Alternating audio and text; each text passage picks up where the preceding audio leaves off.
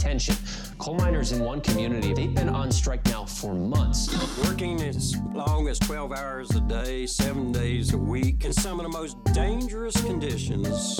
I really think that the labor movement is the single greatest force for democracy in the history of the United States. The story of Alabama is a story of not just resilience, but of militancy. I say no contract, you say no code. No contract, no contract. If we ain't all free, ain't none of us free.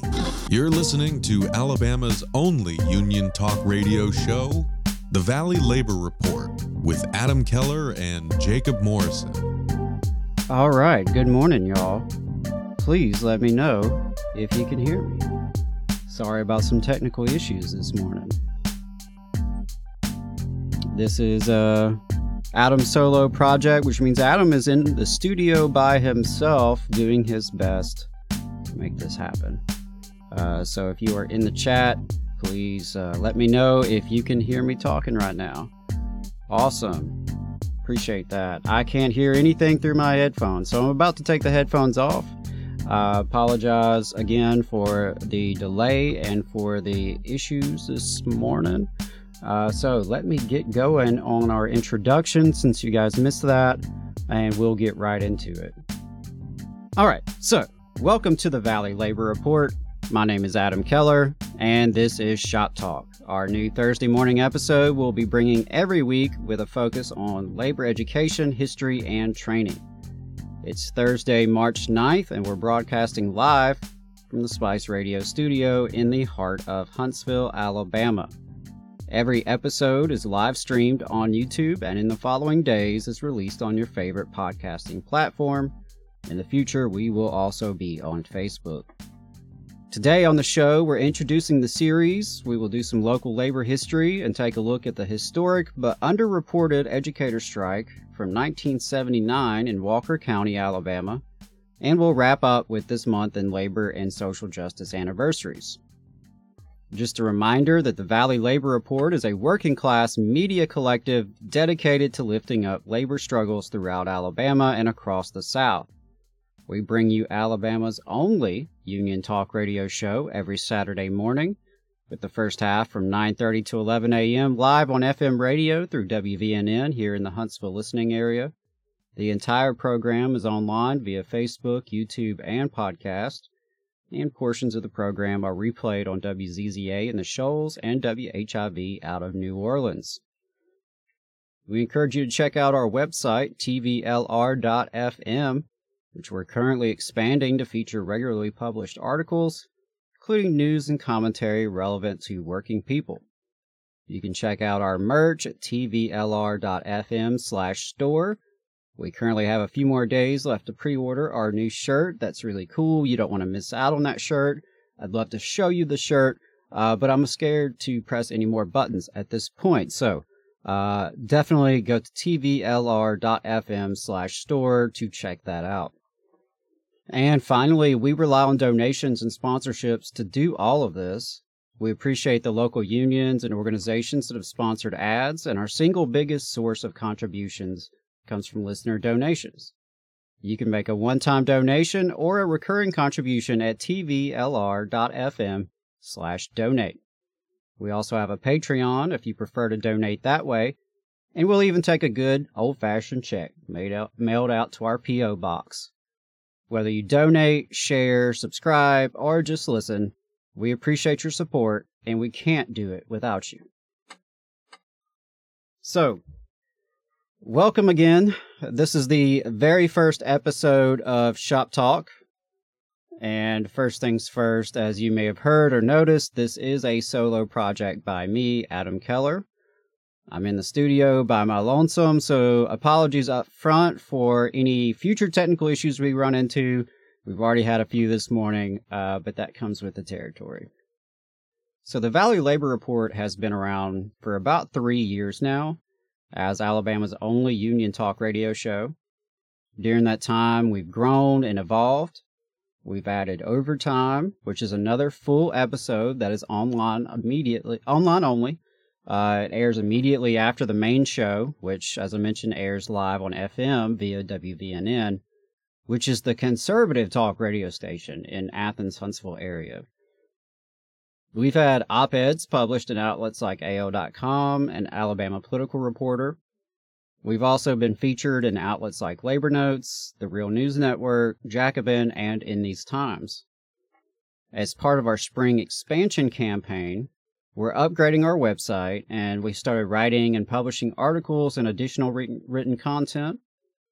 And we're adding this series, Shop Talk, to provide content specifically tailored to labor education, history, and training. So, Shop Talk will air every Thursday morning. We started around, we planned to start at 10:30 a.m. Central Time this morning. I can't say for certain that will be the permanent time. I wanted to give myself a little extra this morning to work out some kinks. Even that wasn't enough, obviously, but so we'll determine the exact time every week. Do plan on having it at a regular time, just as our Saturday show. And while this is a solo project, it's not just going to be me talking at you every week. That would not be fun for me, are you? We're going to have historians, writers, lawyers, activists, stewards, any other guests that are relevant to our audience and the mission of the show. Each month, I'll highlight a history topic, particularly from the local area, and also highlight the important labor and social justice anniversaries for the month. That's something I've already been doing for the main show. We're going to swap that over to Shop Talk. At least once a month, we hope to have on at least one historian who can take us deeper with some interesting labor history. And at least one episode a month will be educational in the training sense, sharing skills and knowledge to hopefully help you be a better advocate for yourself and for your coworkers. Topics like, what is an EEOC charge and how do you file one? What are the best practices of a shop steward? And learning the legislative process in Alabama. Those are the types of things we're going to explore with those episodes. So we hope that each month there's going to be content that union leaders and reps can share with their membership, as well as content that's interesting to those with a passion for labor history, especially as it relates to Alabama and the South. As always, if you have questions, ideas, suggestions, please send them our way. We love listener feedback, and, ultimately, that's why we do what we do. Me personally, I'm excited about this new show. I really hope folks will get something out of it. If you'd like a more full introduction of who I am, we recently recorded a couple of double overtime episodes for the Valley Labor Report, one of which I interviewed Jacob about his life and background, and one of which Jacob interviewed me about my background. So you can check that out if you want to know more about who I am, especially if you're a new listener and you're not really familiar. But long story short, I am a union member. I am a dedicated unionist. I believe very strongly in the power of the labor movement to build a better community and a better country. And currently, I work as a union stagehand with IATSE 900 here in Huntsville. Happy to serve in my local as a political coordinator and in other capacities. I previously served as a public high school history teacher, and I spent over 5 years working for the Alabama Education Association as the labor representative for Huntsville City Schools employees. And throughout that time, I've been involved in various political organizations and other community groups. So I've been around in local politics and labor politics for about a decade now, and I'm really happy to, have an outlet to share these passions. And so I really appreciate the Valley Labor Report for providing that. And last thing I'll say before we get into the meat of the show is while, again, this is, a solo project, I couldn't do it without the help of the entire Valley Labor Report crew. So thank you to Ben Job. Ben runs Spice Radio Studio, which is where I'm broadcasting from. He's also our de facto tech guy. We couldn't do it without him. Spencer is our audio expert. And so he will be taking this audio, cleaning it up, and releasing it as a podcast in the next couple of days. So really appreciate the work that Spencer does. And of course, Jacob, our fearless leader, Jacob Morrison. Couldn't do the show without him, of course. And happy he is supportive of this project and believes in this project, and looking forward to many, many great things ahead. So, with all of that out of the way, I do want to talk about the 1979 educator strike in Walker County, Alabama. If you give me just about 15 seconds, I'm going to pull up my notes and we're going to get started. All right, folks, I'm back. Took the headphones off since I can't hear anything out of them anyway. So if, again, there are any issues, just let me know in the chat. I'll be trying to monitor the chat as I do this and try to keep an eye on things. So appreciate all of you who are listening live. And, of course, all of you will be listening later through podcast. In the fall of 1979, in districts and states across the country, school did not open on schedule. A wave of strikes among educators and school support staff didn't just hit big cities and union strongholds. It rippled all the way down to coal country in rural Alabama.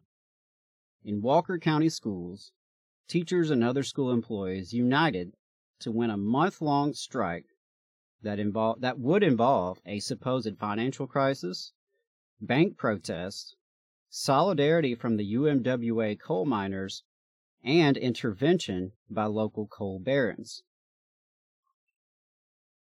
First, let's put things in context. 2009 was the first year there were more public sector union members than private sector members in the U.S. We've seen many attempts since then to diminish the union strongholds within the public sector, and these public sector strongholds are a key component of what's left of the American labor movement. But it wasn't always that way. While postal workers paved the way decades earlier, public sector unionization, particularly in education, didn't really hit its stride until the 60s and the 70s. Teachers first secured collective bargaining rights in 1959 in Wisconsin, which many of you will know would also be home to a monumental push to crush public sector unions 50 years later under the right-wing Governor Walker. In Alabama, political leadership has long tried to stop unionization and the interracial people power it creates. Educators here never secured the legal right to strike or collectively bargain contracts. That said, the organizing push did have its successes even in conservative Alabama. The largest education association or organization was the Alabama Education Association, AEA. While an affiliate of the NEA, the nation's largest teachers union, AEA has always resisted unionism, and to some extent, the NEA for that matter. Starting as a professional organization for superintendents and administrators way on back in 1856, it never really let go of that heritage, and even to this day, bosses can be members of the AEA. But the organization took a more modern shape in 1969 with the successful merger of the all-white AEA with the all-black Alabama State Teachers Association, ASTA. Because yes, like our schools, even the teacher organizations have been segregated. Perhaps surprising given Alabama's resistance to integration and civil rights, the NEA's merger of AEA and ASTA was probably the most successful one in the South.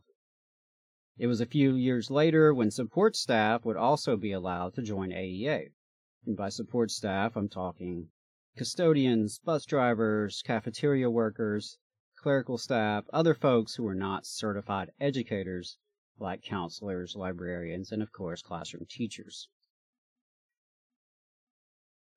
By the time of 1979, when the strike occurred in Walker County, the AEA was still early in its development and arguably at the height of its militancy and power, with an integrated membership and political machine that successfully fought back the powerful Governor Wallace's attempted raid of the pension fund earlier in the decade. And there's also a national context. 1979 itself was a major year for labor action, particularly in education. An Associated Press article from September 5th reported delays to school openings across 11 states, involving some 20,000 teachers on strike. You had union strongholds like Michigan and New Jersey, but also western states like Oregon and southern states like Louisiana and, of course, Alabama. And things got ugly in some places. Again, from the September 5th AP article, quote, in Oklahoma City, a decision by a 3-judge district court panel preventing the local school board from negotiating with an American Federation of Teachers local union kept both sides apart. The court said the Federation had lost its right to represent teachers because it had conducted an illegal strike. Teachers are feeling very unsupported and imperiled, both economically and physically, said Susan Lowell of the National Education Association, from the same article. Indeed, a Washington Post article from earlier in the year on March 15th titled Teachers' Strike Issue is Different. It's Power, Not Money, described struggles in Washington, D.C. schools, reporting, quote, the issue at the negotiating table has been one of power. What degree of the school board's authority over curriculum, discipline, grading, and other educational policymaking should it share with the teachers and their union? While obviously there were some unique factors involved in the nation's capital, these power struggles were reflected to various degrees in teacher strikes across the country, including today's topic. And as we wrap up the context before digging into the strike itself, it's worth identifying the location. Walker County is a fairly rural county in the northern half of Alabama, located deep in coal country, and neighboring Tuscaloosa and Jefferson counties. Listeners may know of Walker County because of the historic UMWA strike against Warrior Met Coal in nearby Brookwood. In fact, the county has a long history of labor struggle, particularly in the coal industry. Walker County saw at least 16 workers killed by authorities in the historic 1920 statewide coal strike by UMWA. The county seat is Jasper, with under 15,000 folks. According to the 1980 census, just under 69,000 folks lived in the county, which is actually a few thousand more than live there now, according to recent census data. The county is predominantly white, though it has increasingly diversified in recent years.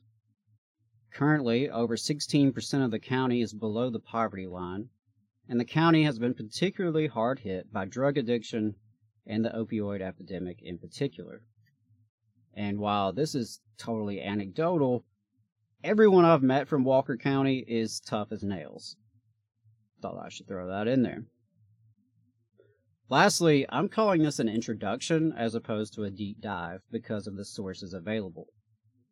Despite being what I think was the first teacher strike in Alabama, despite its connection to the national context that I just mentioned, this is a very underdocumented event. I could find very few sources to work from. Very little luck on JSTOR. I didn't see any of the Jasper newspapers and the newspaper archives I was searching. Basically, there's just not a lot out there as far as I can tell. My goal in the next 2 years, whether that's through the Valley Labor Report, my graduate studies, or some combination, is to add to the historical record of this event, to uncover some more primary sources, to check out archives down in Walker County, and hopefully even be able to interview some folks who were there. In the meantime, the main source I have available is from AEA, Head of the Class in Alabama Politics, A History of the Alabama Education Association, written by Don Edens and published by AEA back in 1997. The book is since out of print. Much of the narrative of the story will come from there, but of course, as the AEA's officially sanctioned history written by an AEA staffer, it obviously has a bias, and no doubt paints the association and its leadership in the best possible light possible. all the more reason for additional research, and, perhaps this segment will inspire more.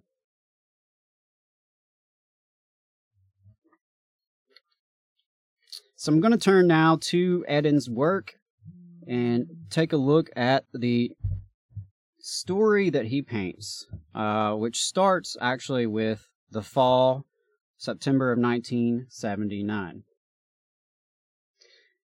Late September is a refreshing time in Walker County.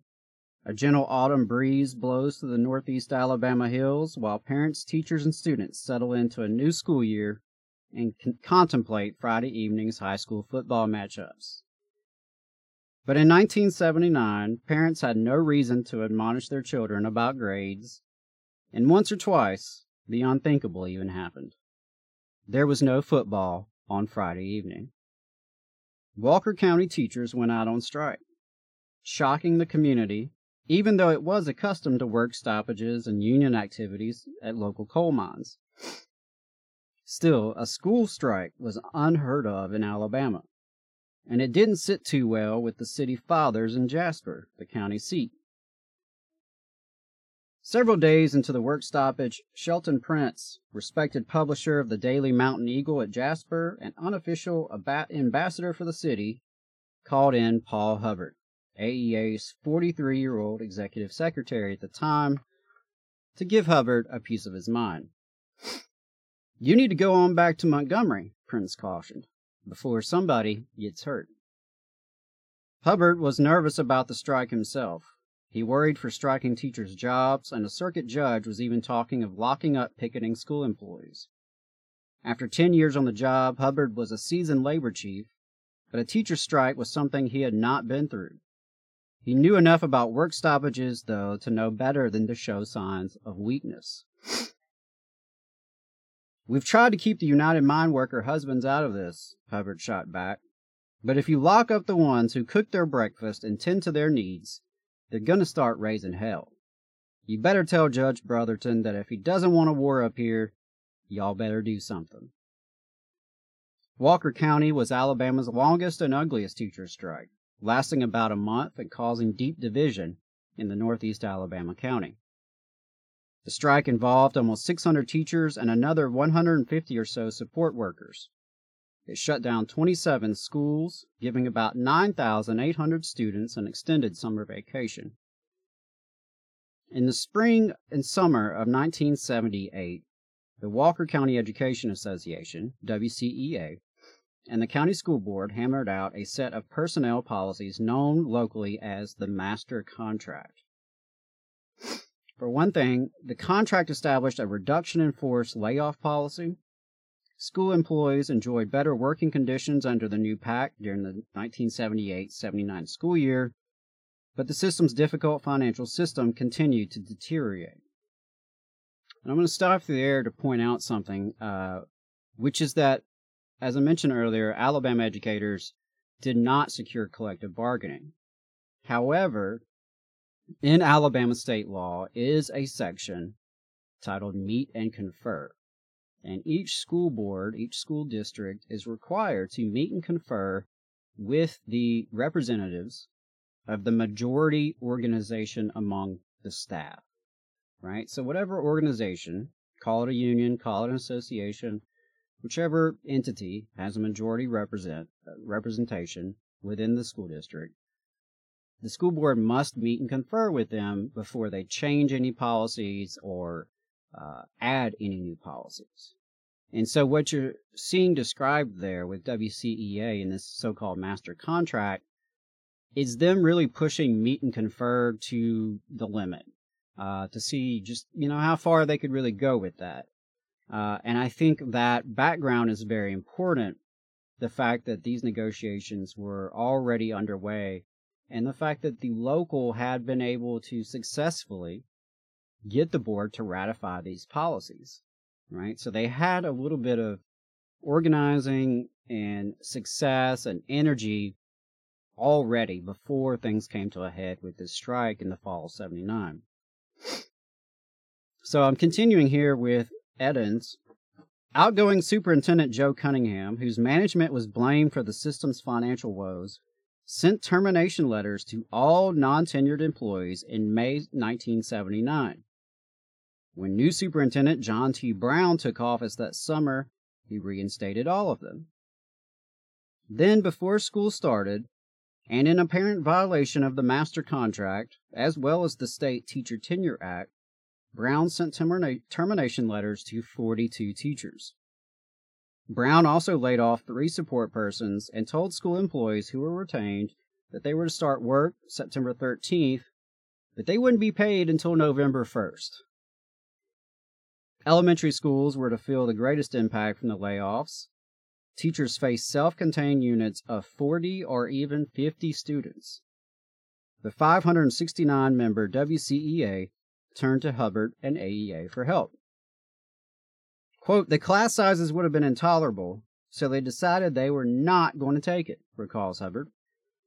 They didn't know what was going to happen if they went on strike, but they knew what would happen if they didn't strike. They would be put in classrooms with students who would be stacked like sardines. At the first mass meeting on September 7, 1979, Hubbard asked teachers to divide up by schools and decide whether they wanted to strike and if they were willing to face the potential consequences from a work stoppage. Every delegation reported back in the affirmative. The pickets went up the following Monday. During the 3+ weeks that school employees walked the picket lines, the work stoppage enjoyed overwhelming support from the system's 600 teachers. Only 3 crossed the picket line toward the end, although about 24 or so indicated opposition initially. The teachers' cause was buoyed by the Walker County Education Support Professional Organization, WCESPO. ESPO, I'll take an aside here, ESPO is the acronym for the Education Support Personnel or Support Professional Organization, so ESP would be your custodians, cafeteria workers, etc. So, the WCESPO, the ESPO organization in Walker County, involving the bus drivers, janitors, custodians, secretaries, they went out with the teachers' organization. So when ESPO went out with the WCEA, the schools were effectively shut down. Still, some weren't so sure. I don't think the community of Jasper knew there was a strike until the Friday when a football game was scheduled at Curry High School, recalls Hubbard. About 30 members of the UMWA showed up to lead the pickets. Some of them brought poles 6 feet or longer. They said nobody was going to any ball game. About 500 people set up roadblocks. The referees couldn't get through. They sat in their car until I finally walked over and told them they could go to the principal's office to get their checks and go on back to Tuscaloosa because the football game wasn't going to be played. We had them driven out to the edge of town to make certain they didn't get hurt. When the Oakman High School team arrived, they couldn't get through. The next morning, the people in Jasper knew there was a strike going on. Again, that's Paul Hubbard.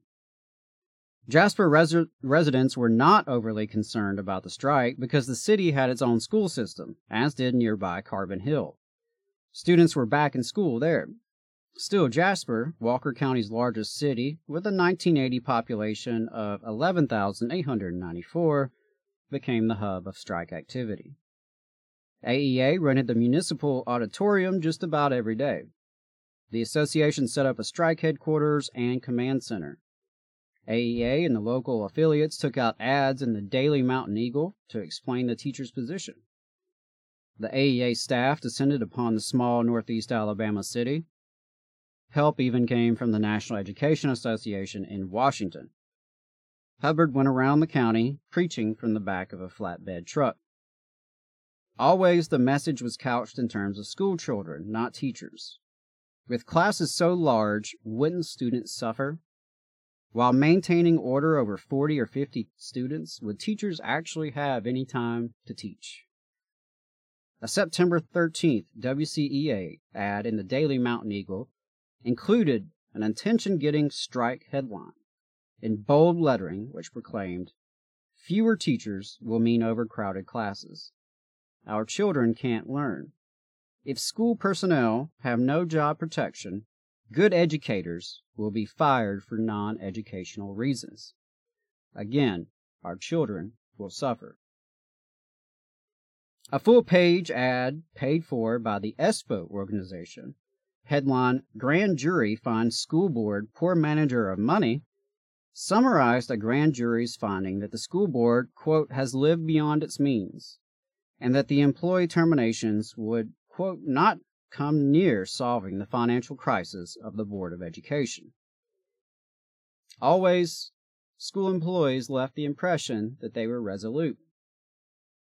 We have to be determined to see this through, said L.D. Head, WCEA president. We have negotiated in good faith with the board, but it's gotten us nowhere at all. Our problems remain. We still probably won't get paid. They still want to fire 45 of us, and they are still violating our master contract. Brown continued with the theme that the board couldn't afford to hire the teachers back. And this is the new superintendent installed that summer. They want us to put these 42 people back on the payroll. If we put them back, we wouldn't be able to pay anyone, the superintendent told a reporter. It wasn't long before the Walker County Board of Education sought an injunction to have the strike declared illegal and stop the picketing. More on that later. AEA hired former state senator Bob Wilson Sr., who coincidentally had actually castigated AEA during the George Wallace years, to plead its case before Circuit Judge James Brotherton. While the school board was arguing that the strike was illegal, Wilson was countering that the firings were likewise illegal, violative of both the master contract at the local level and the Alabama Teacher Tenure Act, which was state law, which also required notification of termination by the end of the school year or the tenured teacher was automatically rehired. Teachers can be laid off because of legitimate loss of revenue, but they cannot be released for personal or political reasons. The Alabama School Journal questioned the motivation for certain dismissals and non-dismissals, saying, teachers with 1, 2, and 3 years service and who had never been criticized but received only the best evaluations were terminated, while on the other hand, some teachers who had never taught were retained. As one might expect, some interesting relationships can be found. Daughters or daughters-in-law of prominent citizens were retained, while experienced teachers were terminated. The selective layoffs incensed WCEA and WCSPO enough, but adding to the frustration was the fact that the board was asking employees to begin work September 13th, although they would not be paid until November 1st. School had originally been set to open August 27th. Brotherton declared the job action illegal, but he refused to order striking workers back to work. An elected judge in a county with a significant labor vote, Brotherton took the opportunity to express his feelings about an Alabama law which prohibits public employee strikes. Quote, personally, I disagree with the law, he told the media. I have admiration for those who are standing up for their colleagues. Wow, and I just got to say, as an aside, how many judges in 2023 Alabama would be willing to do that or say that? Really a testament to the power of labor in Walker County at the time. Brotherton did order the picket signs down and told school employees to stop marching at the schools. Hubbard promptly ordered on-strike t-shirts printed, and teachers found innovative ways to sew or write their messages across their clothing. Picketing stopped, but teachers held informal gatherings at schoolhouse entrances. In private meetings, Brotherton let Hubbard know he was not fully amused by the gestures. You stopped them from picketing. You didn't restrain them from wearing clothes, Hubbard joked to the judge. Brotherton brought the two sides together frequently for informal discussions. AEA's team included Hubbard, the chief negotiator, Joelle Reed, AEA Associate Executive Secretary, Head, the WCEA president, and Becky Howell Lee, the WCSPO president, and for many years thereafter, a stalwart in AEA-NEA affairs. Hubbard made it clear the AEA had the resources and WCEA and WCSBO the resolve to carry the strike to a favorable conclusion. Brotherton wondered aloud where officials could lock up 700 or so picketers. "We're not going back to school under the conditions spelled out by the school board," Hubbard told him. "We're going to jail. You're going to have to find a place to put us up, to feed us, and to let us go to the bathroom." As the strike wore on into the second and third weeks, both sides were anxious to resolve it, but the matter of the purported $600,000 to $1 million deficit stood in the way. Citing the system's poor financial condition, the First National Bank of Jasper, custodian of the system's monies, refused to help, prompting teachers to picket the bank. The Montgomery Advertiser even reported that the bank would lend the board money only if it sticks with its decision to release 42 teachers and 3 support workers. Nationwide, the Associated Press reported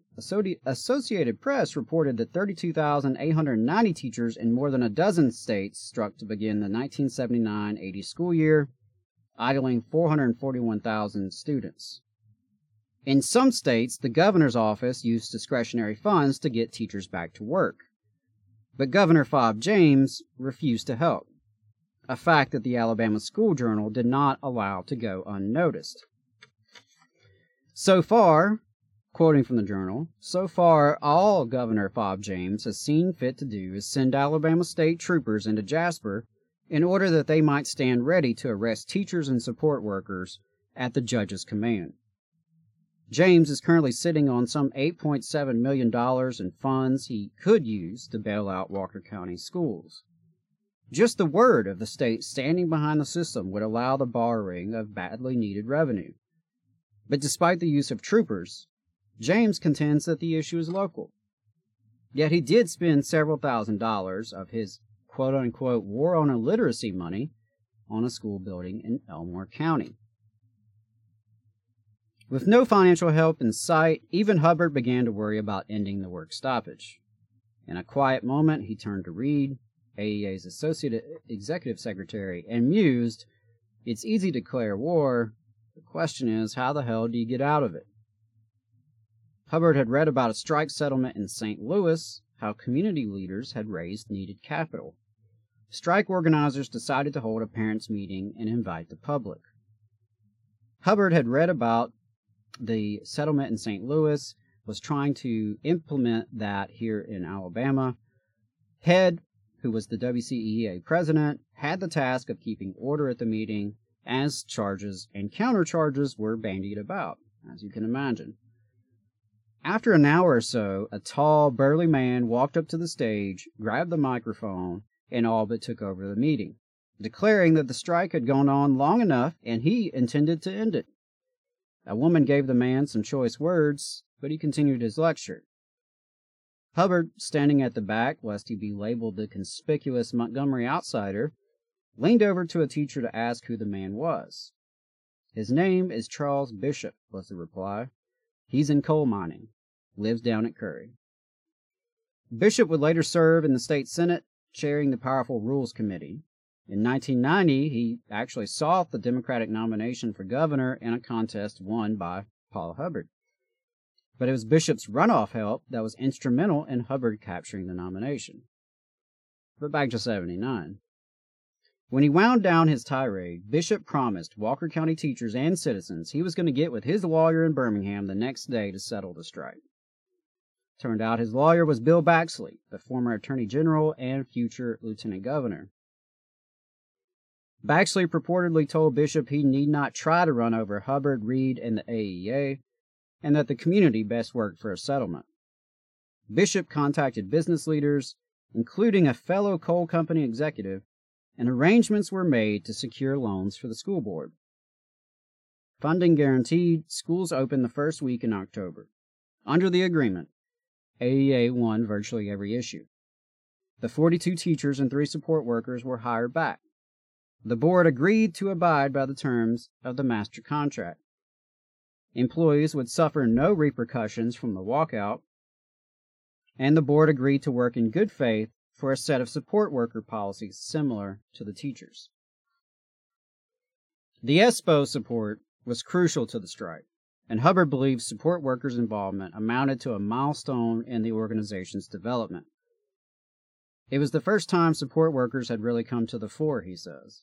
There's no doubt in my mind that if the buses had rolled, it would have made the strike much more difficult to win. This was a rural county, and the kids rode the buses to school. The work stoppage ended Friday, and on Saturday morning, strikers gathered at a city park to celebrate a huge victory which rippled across the state, helping entrench AEA as a political powerhouse. The issue of the Journal, which went to press as the agreement was being hammered out, included a picture of Hubbard, flanked by Head and Lee, hands together high in the air. The Journal seized the opportunity to crow a little. The Walker County job action will officially go on the books as Alabama's first teacher strike. In those same record books, it will go down as a victory for employees. Ironically, Walker County Schools ended the 1979-80 fiscal year with a small surplus and never actually had to draw down on the letters of credit. The strike was over a financial crisis that didn't exist. At the conclusion of the month-long strike in Walker County, Alabama, according to the AP at the time, school strikes continued to affect more than 355,000 students in 9 states. More than 18,000 teachers were on strike in California, Illinois, Indiana, Louisiana, Michigan, New Jersey, New York, Ohio, and Pennsylvania. Major districts affected by walkouts included San Francisco and Indianapolis. Down in Alabama, a year later in 1980, Governor Fob James ramped up his battle with educators with an unearmarking plan that would have devastated the Education Trust Fund. At a special delegate assembly, AEA took the unprecedented step of authorizing a statewide strike if a raise of at least 10% was not approved. Ultimately, James lost the fight to unearmarked school monies, and the educators won a significant pay raise. However, the fight for fair salaries and appropriate public school funding has continued virtually every legislative session since, and in 2023, Alabama's educators are facing a multitude of threats against their profession, their schools, and their students. So, what are some of the lessons that we can draw from this struggle? First, I can't help but think that if educators in Walker County in 1979 could pull off a successful strike, so too could Alabama educators today. I mean, to be sure, there are different conditions and new challenges, but with that comes new opportunities to organize. Would the strike have been successful without the years of work involving the so-called master contract? The Washington County educators and support staff had already worked hard to organize, mobilize, and advocate in order to successfully secure school board policies that were ratified and became known as the master contract. While not collective bargaining in the legal sense, they embraced some of the spirit of collective bargaining and pushed the limits of what the law does allow when it comes to the so-called meet and confer. I imagine this achievement helped lay the groundwork for the success of the strike. One of my unrealized goals in Huntsville was to secure a MOU, a Memorandum of Understanding, and to push the boundaries of what the law would allow in terms of negotiation over working conditions of public school employees. Educators in every school district should be considering how they too can think outside the box and push the limits to secure material achievements for their coworkers and to get it in writing. On that note, it's worth noting that the court case, the challenge that the school district brought against the strike, was not actually settled in court until 1983. Ultimately, the courts found that the master contract, quote unquote, was more or less legal. It was legal because the school board voted on it, ratified it, and approved it per the legal process. Now, what was thrown out was a provision in the support staff contract which stated both parties had to agree before any changes could be made. Ultimately, the school district cannot abdicate its authority to set and establish policy. So that was thrown out. The court case did reaffirm earlier case law that indicated Alabama public sector employees do not have collective bargaining rights unless expressly given those rights by new legislation.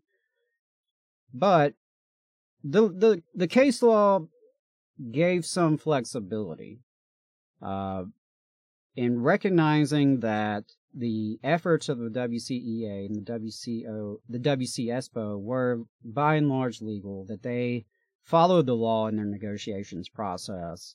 To me, it demonstrates that the law is not quite as 100% clear-cut as it's made out to be. And I take that as a challenge, that in public school districts across the state, there's a lot more we could do, even within the bounds of the laws we have, which are, no doubt, insufficient and inadequate to meet the needs of our public schools. Other reflections, while the AEA has always shied away from unionism, there's no doubt the 70s and the 80s were the peak of its labor militancy and arguably the peak of its political influence in Alabama. Since the end of the Paul Hubbard and Joe Reed era and the rise of the Alabama GOP supermajority, the AEA has turned even more conservative, further leaning into the, quote, professional organization service model, and resisting organization of their rank-and-file membership. Meanwhile, its political strategy seems to consist of laying low and hoping to avoid right-wing ire, supplemented by extremely generous PAC donations to Republican politicians. Now, given my intimate involvement in the organization, I'll admit it's hard for me to have a sober analysis, but I struggle to see how today's AEA can be rightly considered a working-class organization, much less part of a broader labor movement. As Alabama's educators and students and communities face renewed threats from privatization schemes to curriculum battles, it will be up to rank-and-file educators to organize a bottom-up movement that can put forward a vision of excellent public education for all students. The past decade or so has seen a revitalization of educator organizing, with rank-and-file movements like the Caucus of Rank-and-File Educators Corps winning power in places like Chicago and leading historic strikes. We've seen grassroots waves of walkouts hitting so-called red states like West Virginia, Kentucky, Arizona, and Oklahoma. The pandemic spurred new organizing and further revealed the inadequacy of not just our school districts and governments, but also the leadership of our education associations and unions. Dedicated education activists in cities and states across the country have paved the way for a model of rank-and-file organizing that, if carried out here, could transform public education and the political landscape in Alabama. Finally, we should reflect on the power of solidarity. The decision of the support staff to join the certified educators was pivotal, which shows the need for wall-to-wall organizing, the need to reach all employees within a worksite, regardless of your department, your title, your education, whether you have a wall-to-wall union, separate locals within your worksite, or entirely separate unions within your worksite. There's a clear need for coordination and organization to harness the collective power of the workers. And the involvement of the UMWA members, many of them the husbands, fathers, brothers, and sons of Washington County educators, that kind of labor solidarity is immensely powerful. Would the local businessmen have been interested in trying to settle the strike if they didn't fear how this solidarity could shake up the entire community and its political economy? And of course, educators have to have strong coalitions with the students and parents they serve in order to be successful. Ultimately, the working conditions of educators are the learning conditions of students, and it's up to all of us to engage folks with this reality of the struggle. The Walker County Educators Strike of 1979 demonstrates that whether you're urban or rural, northern or southern, people power, fueled by solidarity, can make our lives and our communities better as working class people.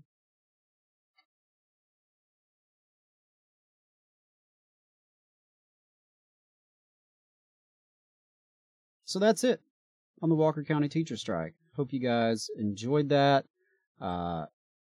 Like I said, I wish there was more documentation. I wish there was more I could dive into there, but working from limited sources, if you are at all interested in this story, please let me know. Please send any questions or ideas you have about it. And I do intend to do a little write-up on this for TVLR.fm. We're going to wrap up today's show with some March labor and social justice history. We're going to close by sharing some of the March anniversaries in labor history and our long fight for justice. As with every month, I compiled this information primarily from the 2022-23 edition of Planning to Change the World, a plan book for social justice educators. This excellent planner is published by the Education for Liberation Network, and I want to make sure I give them full credit. Shout out as well to the Zen Education Project, which is another great source. Check out their This Day in History post on social media. And finally, to keep the list from getting even longer, I typically stick to anniversaries ending in 5 or 0. So let's get started.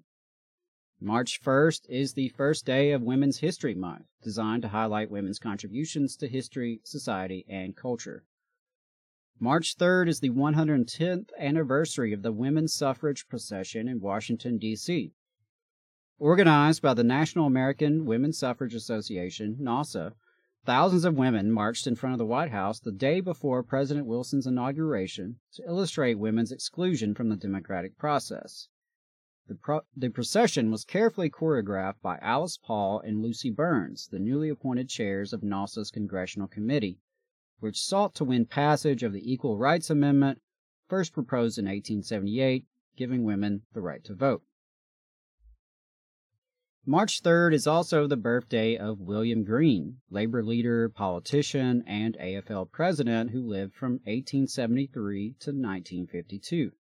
Starting out as a coal miner and an officer in the United Mine Workers of America, UMWA, Greene successfully ran for the Ohio State Senate, where he introduced a model worker compensation bill and other labor-friendly legislation. He returned to the Union, becoming American Federation of Labor president from 1924 to 1952, advocating for labor management cooperation, and helping to pass the 1935 National Labor Relations Act and the Fair Labor Standards Act of 1938.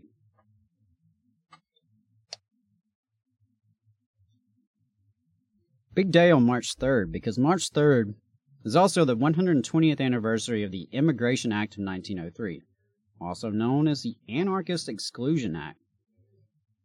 This law restricted immigration to the U.S. based on political views and beliefs, profession, and criminal background, excluding, quote, anarchists, beggars, epileptics, and importers of prostitutes. It was enacted partly as a response to a suspected anarchist assassination of President McKinley, as well as the rising labor movement. The law also allowed the deportation of any immigrants within 2 years of entry to the U.S. based on political views, beliefs, profession, or criminal background. It was heavily used in the initial Red Scare, and unfortunately, throughout the history of the labor movement and working class organizing in this country, immigration laws have always been used to bust the movement. March 4th is the 90th anniversary of Frances Perkins' appointment as Secretary of Labor.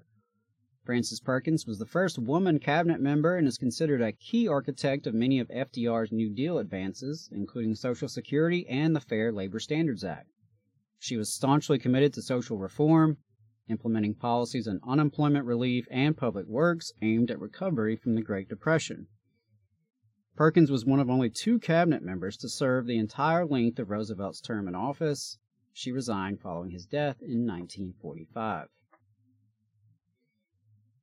On March 5, 1868, the impeachment trial of President Andrew Johnson began in the Senate, with U.S. Supreme Court Chief Justice Salmon P. Chase presiding.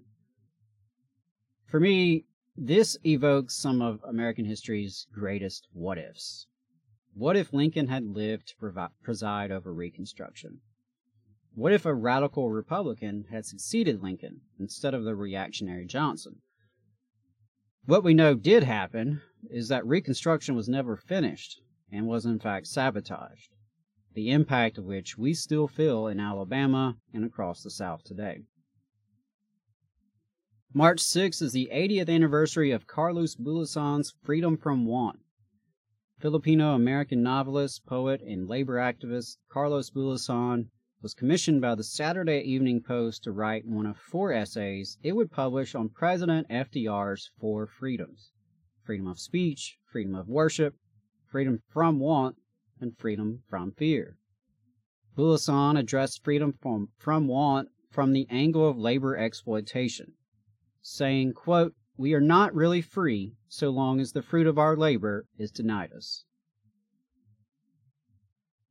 March 8th is International Women's Day.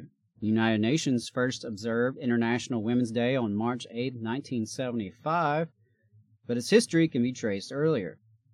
The observance emerged from the labor movement back in 1909, when the Socialist Party of America designated February 28th in honor of the 1908 garment workers' strike in New York, where women protested against unfair working conditions. Bet you didn't hear that on NPR yesterday. This year, I was able to attend a Women's Day breakfast at Athens State University that was headlined by equal pay activist Lilly Ledbetter. Check out tvlr.fm for more on that on the way. March 10th is the 120th anniversary of the Arkansas streetcar segregation protest. The Arkansas Streetcar Segregation Act of 1903 required that separate sections of coaches on streetcars be designated for black and white passengers. A group of black leaders assembled at the First Baptist Church in Little Rock to discuss a protest and decided to call a boycott of the streetcars in Little Rock, Pine Bluff, and Hot Springs. However, despite significant decline in black ridership, the law would unfortunately remain in effect for several more decades. March 12th is the birthday of Clara Frazier, a feminist political activist living from 1923 to 1998. Frazier, who lived in Seattle, was active in a wide range of political issues. She organized strikes, advocated for abortion rights, and opposed the Vietnam War. She also co-founded and led the Freedom Socialist Party and the Radical Women, which trains women to be leaders in the movements for social and economic justice. She was a staunch advocate for workers and for the rights of minorities. March 13th is the first day of Deaf History Month, celebrating the contributions of deaf Americans to U.S. society and culture and promoting awareness of deaf culture in America. March 15th is the International Day Against Police Brutality.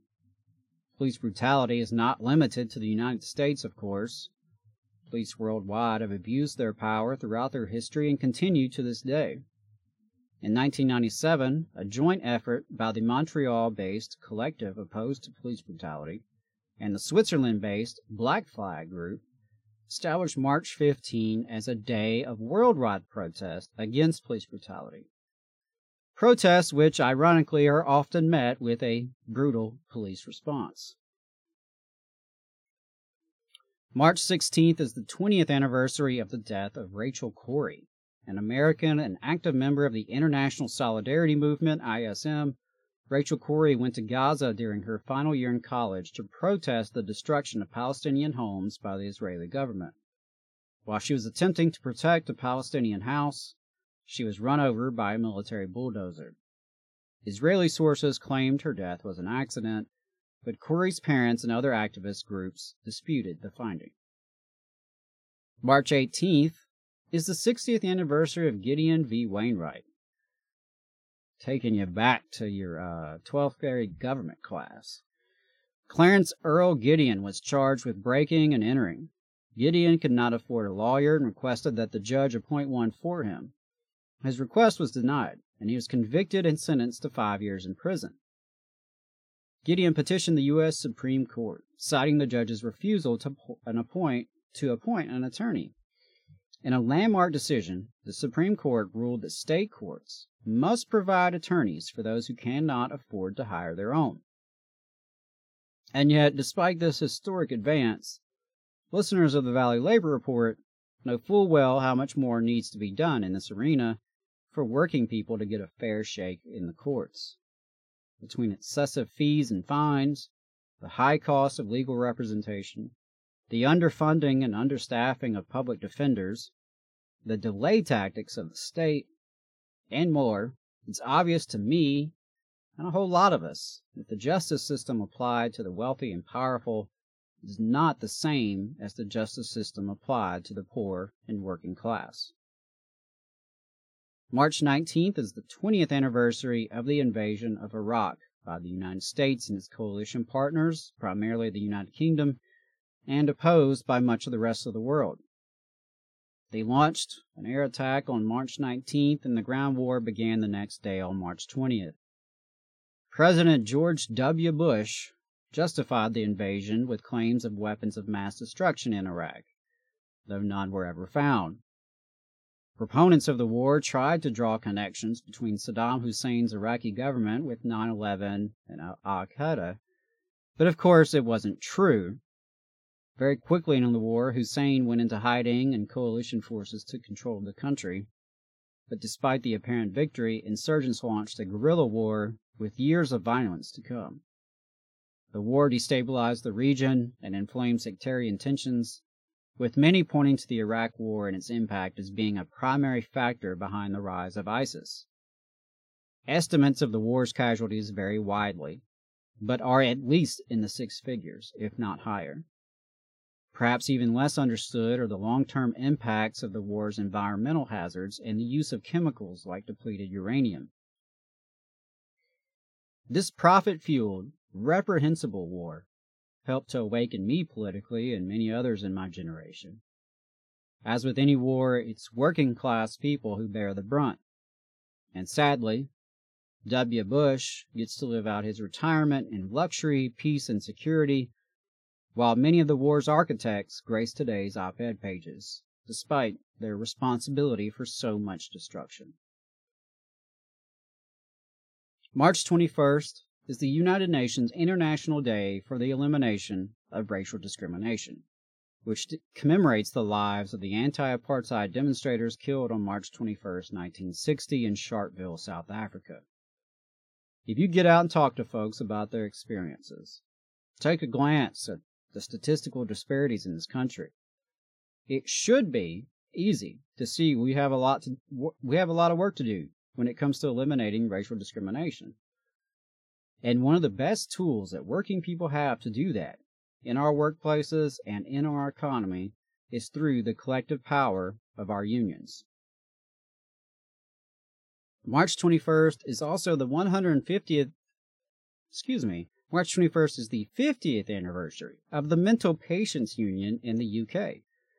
Mental health patients organized to protect their rights and to advocate for themselves and other psychiatric patients. The movement can be described as a political movement, a human rights movement, and part of the disability rights movement. The organizers saw it as a way for mental patients to fight the oppression and social control of the psychiatric community that imposed sometimes terrifying treatments on unwitting patients. I had a couple thoughts on this one. First, I can't help but think of one of my favorite novels, One Flew Over the Cuckoo's Nest. The movie's great, but the book is even better, and it examines some of those very same issues. Also have to recognize that mental health treatment, while it has come a long way, is far from perfect. In a profit-driven health industry, too many of our brothers and sisters are unable to receive the care that they so need. So many in our community are struggling with mental illness right now. And it's important that we look out for one another, build each other up, and help end stigmas. And bargain for mental health treatment in our contracts. And the last thing I'll say on this is that while we typically talk about traditional labor unions, there's something very powerful about ordinary people coming together around their common interests and building power from the bottom up to make their lives better. Whether it's a patients' union, a labor union, a tenants' union, a student union, a debtors' union, whenever everyday people unite, our collective power can be transformational. March 22nd is World Water Day. The observance is held annually to highlight water issues and to advocate for universal access to sustainable freshwater resources, which is increasingly tenuous. Also on March 22nd, but back in 1968, Dr. Martin Luther King Jr. and the Community on the Move for Equality called for a march for justice and jobs in Memphis, Tennessee, in solidarity with sanitation workers who were on strike. A flyer for the march called for the use of, quote, soul force, which is peaceful, loving, courageous, yet militant. May we all have such soul force for the struggles ahead. March 23rd is the 150th anniversary of the abolition of slavery in Puerto Rico. On the show, we like to highlight the history of working people creating our own press. On that note, March 24th is the 170th anniversary of the first newspaper published by a black woman in North America. The Provincial Freeman was an abolitionist newspaper published in Canada and circulated throughout the northern U.S. The paper, which advocated for temperance, social reform, and African American immigration to Canada, where slavery was abolished in 1833, continued publication until 1860. March 25th is the 80th anniversary of an anti-fascist strike by Dutch doctors. When the occupation Nazi regime attempted to impose a new government agency on physicians in the Netherlands, registering and following its guidelines would have meant participating in the Third Reich's program of eugenics. More than 6,200 doctors went on strike in protest. In spite of hundreds of arrests, the strike continued for weeks until the Nazis rescinded the order. Can you imagine the courage it took for these brothers to hold the line? Sticking with anti-fascist resistance, March 27th is the 90th anniversary of the Madison Square Garden protest. The American Jewish Congress assembled in New York City to call out the horrific anti-Semitism of Nazi Germany. Approximately 23,000 people crowded into the arena while another 30,000 listened outside. In addition to condemning the Nazi regime, they called for an American boycott of German goods. The protesters also called on President Roosevelt to loosen immigration laws to enable German Jews to enter the country. It's worth remembering that while some of America's capitalists were doing business with the Nazis, there were many people here and around the world who were opposed to that horrific regime from the very beginning. March 29th is the 50th anniversary of the withdrawal of U.S. troops from South Vietnam. Didn't plan on this being an anti-war segment, but here we are. This day marks the end of 8 years of direct intervention in the Vietnam War, and of course, many more years of involvement. As many Americans became increasingly opposed to the war because of high casualties and an increased awareness of U.S. involvement in war crimes, this was an important turning point in U.S. history. Unfortunately, in the years since, we've seen an effort to use these images of the frantic withdrawal from Saigon to focus on America's so-called prestige, instead of an honest reckoning with empire and the bloodshed it breeds. March 31st is Cesar Chavez Day. This day marks the birthday of Cesar Chavez, an American farm worker, labor leader, and civil rights activist. Chavez co-founded the National Farm Workers Association, later known as the United Farm Workers of America, which achieved unprecedented gains for farm workers. As with all giants of history, his legacy gets more complicated when you scratch beneath the surface. But you can't tell the story of the American labor movement without discussing Chavez and his accomplishments. Of course, there were many, many more labor and social justice historical events to happen throughout March, too many to name. There was the exposure of COINTELPRO in 1971, something all activists should look into. There was the 1932 Hunger March against Ford Motors. The Scottsboro 9 were falsely charged back in March of 31. March 1970 featured a big Postal Service strike, the first mass work stoppage in the 195-year history of the Postal Service. Began with a walkout of letter carriers in Brooklyn and Manhattan who were demanding better wages. And my fellow Alabamians likely know March 1965 was a big month in the civil rights struggle, with the Selma to Montgomery March, Bloody Sunday, the murders of white activists like Viola Liuzzo and Reverend James Weed, and the formation of the Lowndes County Freedom Organization. My wife and I were fortunate to attend the 50th anniversary Selma Jubilee back in 2015, and it's still a profound experience I think about. So that's it, folks, for March labor and social justice history anniversaries, and that's it for the first episode of Shop Talk. Stay tuned to the Valley Labor Report on Saturday. Sign up for our email list at tvlr.fm, and don't forget to like, share, and subscribe. All power to the workers. Solidarity, y'all.